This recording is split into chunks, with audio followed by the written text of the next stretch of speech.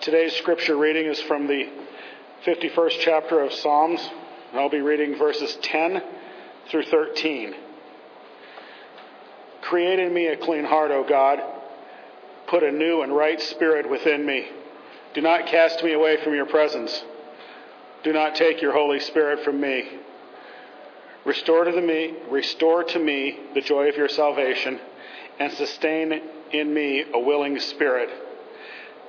Then I will teach transgressors your ways, and sinners will return to you. This is the word of God for the people of God.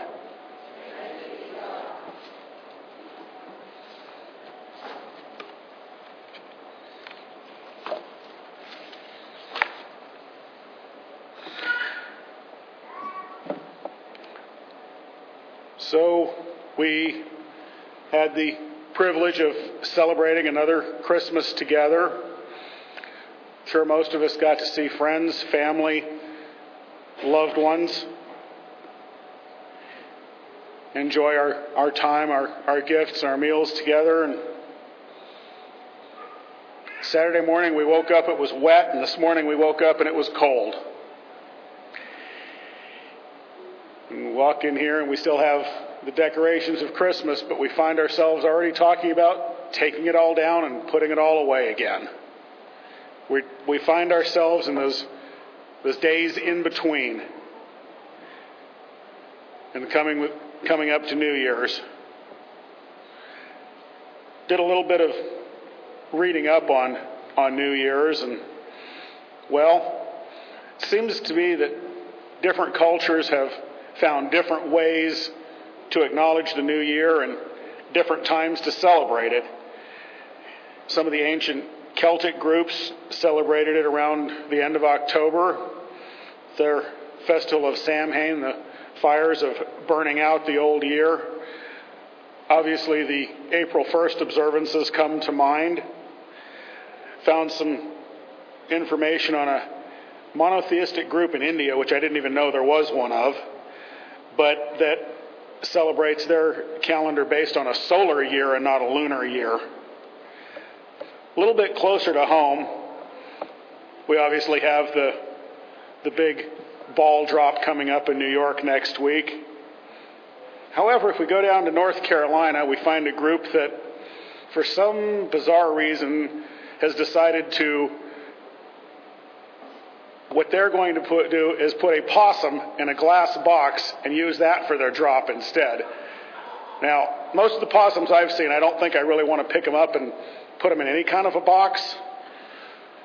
That's their business. Beyond that, another place in North Carolina, apparently the thing that they drop there is a pickle that's raised up the flagpole and then lowered. Get a little easier than a possum and definitely qualifies as a low-budget production, I guess. Further up the eastern seaboard, and this is a little more extravagant, apparently this one town has a 7 or 8 foot fiberglass herring fit with LED lights that they use in their, must be a fishing community. In Austria, there's one observance apparently that has someone who is good at augury. It peels an onion and sprinkles salt on each layer of it, and each individual layer gives them an idea what the weather will be like for a month of the next year, which I guess for a farming community would probably be a very helpful thing to know. Another one apparently involves dropping bits of molten lead into cold water and using the shape of the drop to give them an idea of what their new year might look like. I think for a lot of the people that I know, for me personally, one of the other things about New Year's is a chance to look back at the year that we've had and to look ahead at the year that's coming up. It's something I think that we do both personally and in a community sense as well. Personally, I think that probably the obvious measures that we could look at is where our bank accounts are at, how well we've managed to keep up with the friends and family that we say are important to us. For those of us that profess a belief in Christ and believe in God, I think it's natural for us to, we've just got done singing about God's faithfulness to us and making some promises about how we would be attendant to Him in all of our days. And the rolling over of the year gives us a chance to take a look at that. I will certainly raise my hand and say that I didn't manage to be as devoted to my reading, to my study, as I promised I was going to be. That where you're at, that's between you and God. In a community sense, I think the same things are appropriate. We can certainly, a measure of what our church has done would be a very easy one to find. I'm sure if we gave John a chance, he could give us a full rundown on what we did financially for the year. I'm sure David Walking could give us a rundown on what our Sunday school attendance is. And I know we can get an idea just from looking around about what our regular attendance for church is, but I think as a church there are measures that are more appropriate. Yes, we do need to think about where our future as a church is going without alienating those of us who are already here.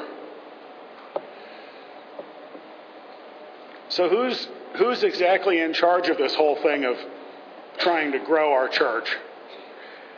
I know we say that having a pastor, they play a part in it, but that's not just Corrine's job.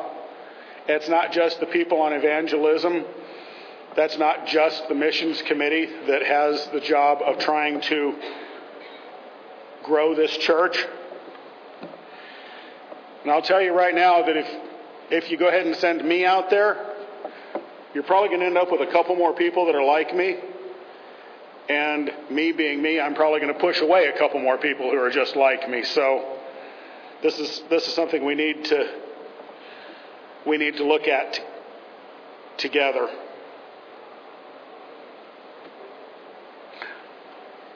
As far as focusing on myself, and I invite you to focus on yourself as well, I want to throw out a question, and that is, how would the me of today, how welcoming would I be of the me from my darker times in my life, or how welcoming would I be of me when I was that newly forgiven person? Would I be welcoming, or would I be judgmental?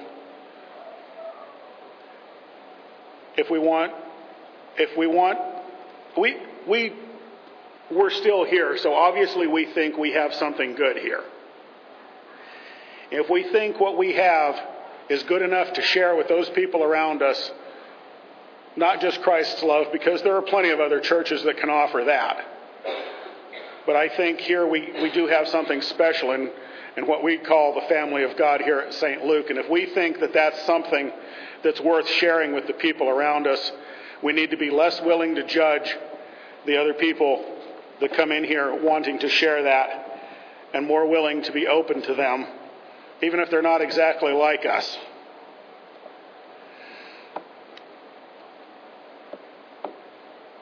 That brings me to my next point. I really don't think that God is done with us yet here. If He was, He would be simple enough for Him to raise up another congregation to take our place, and we'd be done. To think a little bit about we've talked about what we bring back. The scripture I read today, that's the voice of King David, the guy who is responsible for 90% of the material that's contained in the Psalms, the main songbook of the Hebrew religion. In Psalms 49:50, David has spent quite a bit of time talking about his sins and what kind of offering is appropriate.